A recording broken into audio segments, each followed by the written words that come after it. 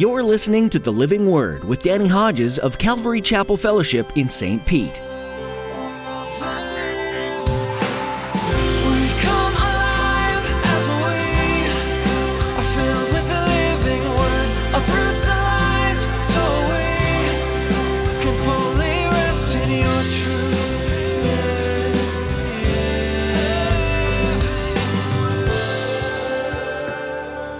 You're not leading these people into the land of promise. Can you imagine being Moses and hearing that? Let me read you what I put for me. Even after being humbled, delivered, used greatly by God, and having walked with God for years in the wilderness of this world, I can still fail. And that failure may cost me blessings that God intended, but I forfeit through an act of the flesh. Pastor Danny brings a heavy word today and a serious warning that we all need to hear. When Moses acted out of anger instead of faith, even after a lifetime of following God and learning to be a man of faith, that one act brought consequences. Moses wasn't allowed to bring the people into the land. He'd given his life for these people to bring them out of slavery and into the promised land. But their failure left them in the wilderness for 40 years, and his failure left him out of the promised land. Now here's Pastor Danny in the book of Hebrews chapter 11 with today's edition of The Living Word. To every nation for all generations, together in love, we'll move mountains by faith until all have tasted, seen, and heard the power of the living word. The power of the living word.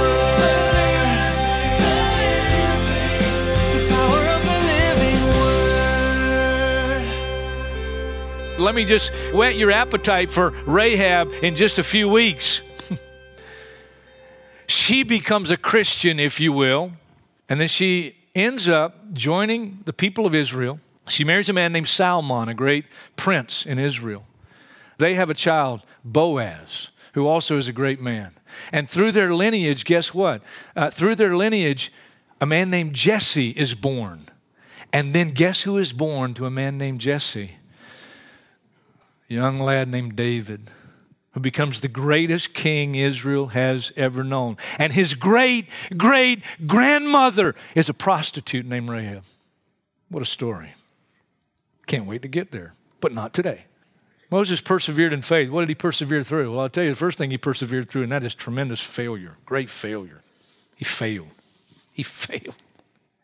Acts 7, let me read you just one verse in Acts chapter 7 that gives us new insight added to the story about Moses. Acts chapter 7, verse 25. Moses thought that his own people would realize that God was using him to rescue them, but they did not. In other words, when he goes out and he kills the Egyptian, but he's got a calling on his life. He knows God's called him to be a deliverer. After he makes that step of faith, he believes, okay, God's going to use me now to deliver Israel. But he makes this terrible blunder by trying to deliver them in the arm of the flesh because he's grown up in Pharaoh's household. He's powerful in speech and action. And he thinks, well, I'm the guy, I'll go and get it done. But he makes a terrible mistake. Tremendous failure. I don't know if you've ever really let this sink in. Moses, this great man of the Bible, in trying to do the will of God, thinking he's doing the right thing, he becomes, listen, a murderer. He's a murderer. You talk about failure. If he lived in our day and in this culture, he'd be in the slammer, maybe for the rest of his life. He was a murderer. He failed greatly. You read Exodus, and it says, when the Hebrew said, who made you ruler and judge over us? Are you going to kill me like you killed the Egyptian? It says Moses was afraid because he now knows somebody else knows he killed the Egyptian. And yet Hebrews 11, we read that when he fled to go to Midian, the desert, he didn't leave because he feared the king's anger. He was afraid because he thought, man, somebody knows. But he didn't run out of fear. So why did he run? I'm going to suggest to you he ran because he was frustrated and he's disappointed. And I could even put up here, he's probably depressed What does he name his first child? Even though he's married now, and even though he has his first child, what does he name his first kid? Gershom. I'm an alien in a foreign land. You could paraphrase that another way. You could say, here's what Moses was thinking. Here's his mental and emotional state. Even as a married man having his first child, I am not in the will of God. I am not where God wants me and God intended me to be. And it's my own fault. It's my own fault. He's got to have feelings of depression, but he's exactly where he needs to be for God to deal with him and to deal with his failure. What caused the failure? Well, just simply the flesh. Is it the flesh? It's his own natural thinking and his own ability to do something, and he failed. It was the flesh.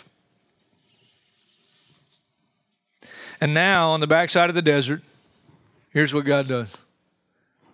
For 40 years, he purges the flesh out of Moses. 40 years. Oh, God, I pray it don't take that long for us. And yet it's a lifelong process. I don't know if you think of the question that I think of, 40 years of flesh purging. But here's one of the things I think of, why did it take so long? God, why did it take so long? And the only thing you can surmise is Moses had a lot of flesh that needed to be purged. It was thick. Hey, again, he grew up in the palace of Pharaoh. He grew up powerful in speech and action. He was a man that was used to giving orders, not taking them. He was a man used to getting his way, okay, as the son of Pharaoh's daughter. That's why it took 40 years. But after the 40 years, Numbers chapter 12, verse 3, here's what it declares. After that 40-year backside desert flesh purging experience, here's what it says very simply. Moses was the most humble man on the face of the earth. He's a different man. And after 40 years of flesh purging, Exodus chapter 3. Oh, man. Look at this. Look at this. 40 years later, verse 1, now Moses was tending the flock of Jethro, his father-in-law, the priest of Midian, and he led the flock to the far side of the desert, and he came to Horeb, the mountain of God. Then the angel of the Lord appeared to him in flames of fire from within a bush. The angel of the Lord, when it says the angel, not an angel, the angel, that's Christ before he became the baby and the man Jesus. This is God in the Old Testament. Moses saw that though the bush was on fire, it did not burn up. So Moses thought, I'll go over and see this strange sight, why the bush does not burn up. And when the Lord saw that he had gone over to look, God called to him from within the bush. Moses said, here I am. Don't come any closer, God said. Take off your sandals, for the place where you're standing is holy ground. And then he said, I'm the God of your father, the God of Abraham, the God of Isaac, and the God of Jacob. At this, Moses hid his face because he was afraid to look at God. Let me summarize just the next few verses. God says to Moses, I've seen the misery of my people back in Egypt. And then he says, I'm sending you to deliver them. There's no question in my mind. Moses, at that moment, when God says, I'm sending you back to Egypt to be my agent to deliver them, Moses flashed back 40 years at the Egyptian mistreating the Hebrew, and he took action. And he killed the Egyptian and buried him in the sand. And by this time, listen, he knows how much of a failure he was in that act. But now, after 40 years on the backside of the desert, most humble man on the face of the earth, and God comes calling again and renews his initial call and says, now you're at a point, now I can use you. Now you can be my instrument. And Moses is so excited, he packs his bags quickly and he gets on that camel and he takes off to Egypt. No. If you don't know the story, that's not the way it goes, all right? Look. God says, I'm sending you. Verse 11, chapter 3, Moses said to God, who am I that I should go to Pharaoh and bring the Israelites out of Egypt? And God said, I'll be with you. I'll be with you. That's not good enough for Moses. Verse 13, Moses said to God, well, suppose I go to the Israelites and say to them, the God of your father sent me, and they ask, what's his name? Then what shall I tell them? Now, I wouldn't have necessarily liked this answer. I don't know if Moses liked it. I don't think he did, because as we read on, I think you'll get the idea that he didn't like this. But God said to Moses, I am who I am. So if they say, who sent you? You tell them I am. And then you think about that. You go into some people and say, hey, God sent me to deliver you. Well, what's your God's name? I am. That's what he says. And then God goes on to encourage Moses and say, I'm going to show my power, and you wait and see what all I'm going to do. And then you get to chapter 4. And after God encourages Moses, I'm going to show myself powerful. Moses said, well, what if they don't believe me? Or listen to me and say, the Lord did not appear to you. Then the Lord said to him, what's that in your hand? He says, it's a staff. God says, throw it down. He throws it down. It becomes a snake. Moses runs from it. That's what it says. And then God says, after he ran from it, God says, now, grab it by the tail. Right. But he does, and he grabs it by the tail, and it immediately becomes a staff again. Then God says, take your hand, put it in your cloak. He puts it in his cloak. God says, bring it out. He brings it out. It's leprous. God says, put it back in. He puts it back in. God says, take it back out. He takes it back out. It's healed. God says, if those don't work, then go get some water from the Nile, throw it on the ground in front of Pharaoh, and I'll turn it into blood. In other words, God says, I'm going to do miracles, okay? I'm going to do miracles. Well, that ought to be enough. But verse 10, chapter 4, Moses said to the Lord, Lord, I've never been eloquent, neither in the past nor since you've spoken to your servant. I'm slow of speech and tongue. Now, wait a minute. 40 years before, he was powerful in speech and action. But 40 years on the backside of the desert working for your father-in-law with wife and kids, life can change. And so now he says, Lord, I can't do that. And the Lord says, who made man's mouth? That's a pretty good answer, huh? And then finally, verse 13, Moses said, oh, Lord, please send somebody else. Now I'm going to interject my opinion here. Of all the things going on in Moses' heart and mind, I think one of the things is if he follows the call of God renewed in his life now, I think one of the things going through his mind is, what if I fail all over again? He's satisfied to just stay where he is. He's been on the backside of the desert 40 years. He is a humble man, and now God calls with a renewed call. And I think he's going through a lot, but I think, my opinion is, one of the things is he's afraid he will fail. You know what? He did. He does respond, but notice this kind of mysterious section, chapter 4, verse 24. Look at it. At a lodging place on the way, the Lord met Moses and was about to kill him. What in the world could make God so angry with Moses on the way back to be the agent of deliverance? But Zipporah took a flint knife, cut off her son's foreskin, and touched Moses' feet with it. Surely you are a bridegroom of blood to me, she said, so the Lord let him alone.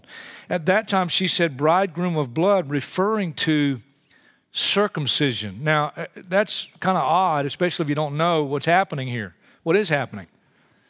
Well, he's the most humble man on the face of the earth, 40 years of flesh purging on the backside of the desert, a married man, and now following the call of God. But before he gets back and becomes the leader back in Egypt that God intends him to be, he needs to take care of some things at home. Because following in the footsteps of Abraham, Isaac, Jacob, and those patriarchs, one of the things God gave to them was circumcision for their children. Circumcision. What is circumcision? It just means a rolling away of the flesh. It's a physical thing that had a spiritual meaning. The rolling away of the flesh, the same thing God had been doing for 40 years in Moses' life. And yet he failed as a father in his responsibility in regard to his son. And so, just like happens so many times, mom steps in and does what he should have done. And then God says, okay. And he goes on back to Egypt. But he failed. He failed. Family failure. Been saved maybe a year. I'm in Christian college, my first year in Christian college, and I went in the bookstore and saw this book. It's called Withhold Not Correction. I bought it. I read it. I highlighted it. Didn't have a girlfriend. Didn't have my sights on any girls. But I knew by faith one day I'd meet a Christian girl that I was to marry. I'd get married. I'd be the best Christian husband the world's ever seen. And I was going to prepare myself so I'd be the best Christian father the world had ever seen. 5 things ruined my dreams. My wife and 4 kids. And that, don't misunderstand that. It's not their fault. I came to realize there's only one perfect husband other than Christ, and that's the man who's never been married. And there's only one perfect parent other than God, and that's the person that's never had children. You can be a great parent studying all the material, but real life throws you some curves. Moses failed, but guess what? Greatest king of all Israel and a great man of faith, King David. You read about his life, he was a failure as a parent. He was a failure. You read his life, a failure. But he persevered. What was it that kept him going? It was his humility and his faith in a God who was invisible but he knew was real. And then over time, he had to learn patience. And he had to discover what God's plan for deliverance really was. Now again, let me summarize the story here. You go on from chapter 5. Chapter 5 moves in, chapter 6, 7, and all moves into the plagues on Israel. And God did plague after plague after plague after plague. There was a plague of blood, a plague of frogs, gnats, flies, livestock, boils, hail, locusts, darkness that you could feel. And that added to the staff becoming a snake and the leper's hand and the healed hand, the water from the Nile and all that. In other words, all these miracles that God did. 9 specific plagues. And after every plague, Pharaoh hardened his heart. And get this, please don't miss this. Nobody was delivered through the miracles. Nobody. And then you get to Exodus chapter 12. And I'll summarize that story. In Exodus chapter 12, God says to Moses, hey, this is going to be your first month and the first day of the first month. In other words, I'm making a new calendar for you.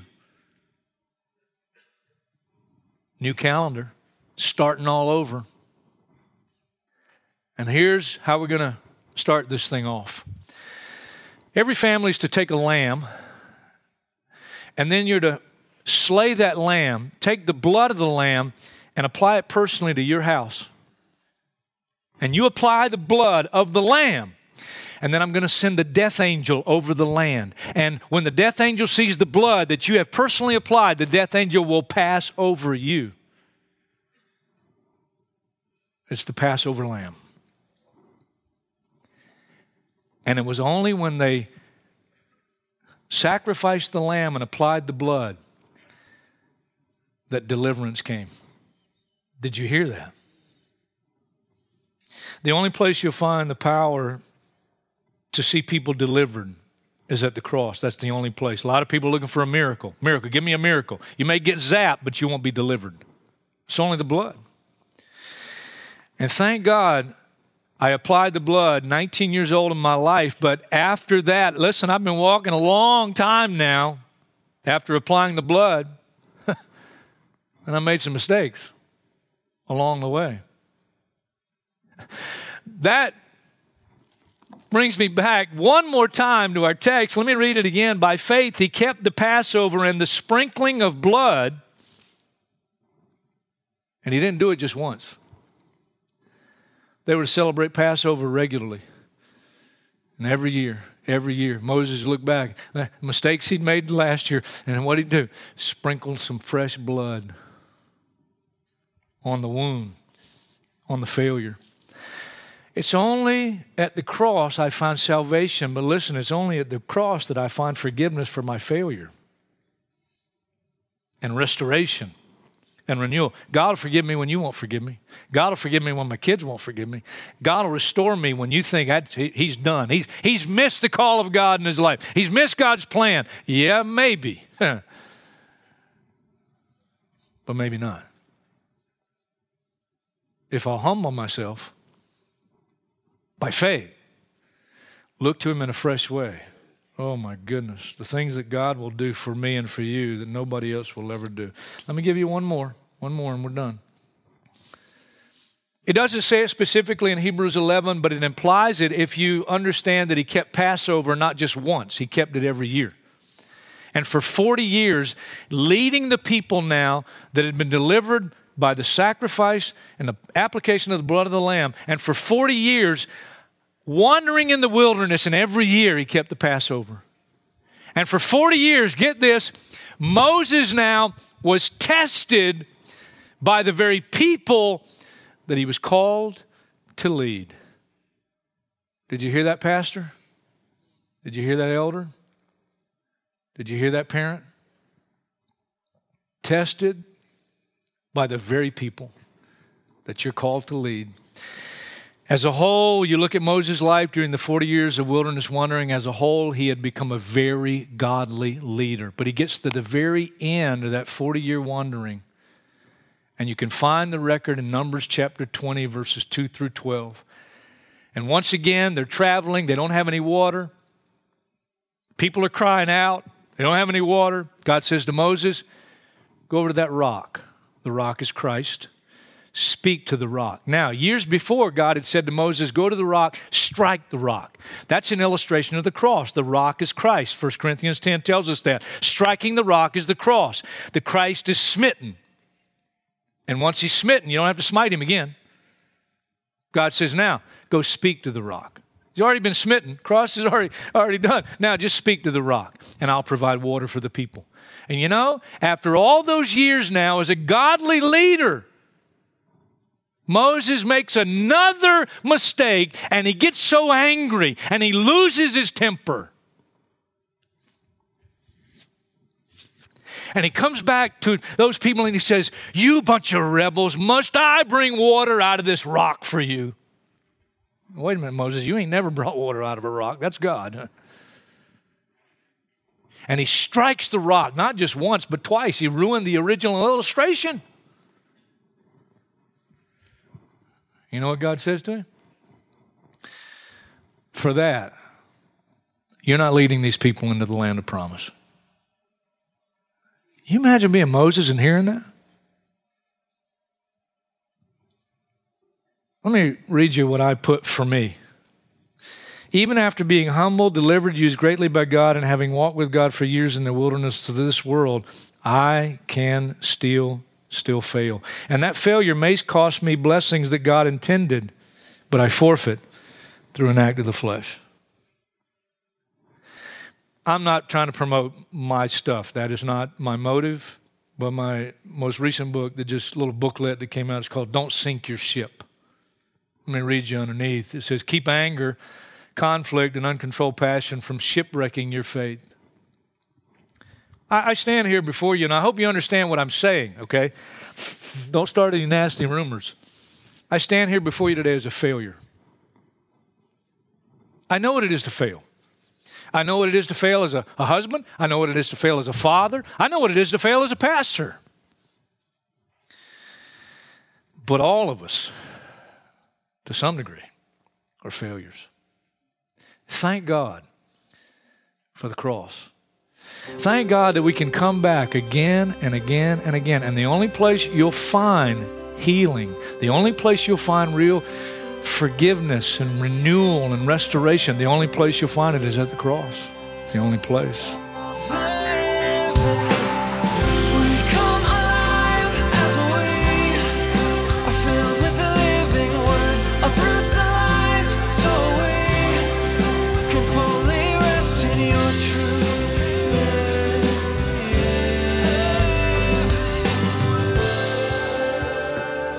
You've been listening to The Living Word with Pastor Danny Hodges. The Living Word is a ministry of Calvary Chapel Fellowship in St. Petersburg, Florida. People having idols might seem like an outdated idea, but the truth is, people have all kinds of idols these days. It might not be a carved image or something that you literally bow down to, but what about your priorities? It could be sports, or that TV show that you just can't miss, or anything that takes your focus away from God and is put in a higher standing than Him. The book of Hebrews is great at highlighting how God should be in that top priority spot, and if anything else takes His place, then it's an idol. Do you see these areas in your life today? Well, we all have things that we need help to keep in check, and Hebrews provides a solid reminder of who God is and how nothing else can compare. We're so glad that you've taken the time to listen today. Here at The Living Word, we'd love for you to pray for this ministry. We always want to make sure that we're seeking Jesus first, just like Hebrews focuses on. We need God's guidance, so would you pray that we'd always recognize His voice? Thanks so much for praying. If you'd like to connect with us in person, check out ccfstpete.church for our service times. Thanks for tuning in today. We hope that you'll join us again next time to hear another message from this study in the book of Hebrews, right here on The Living Word.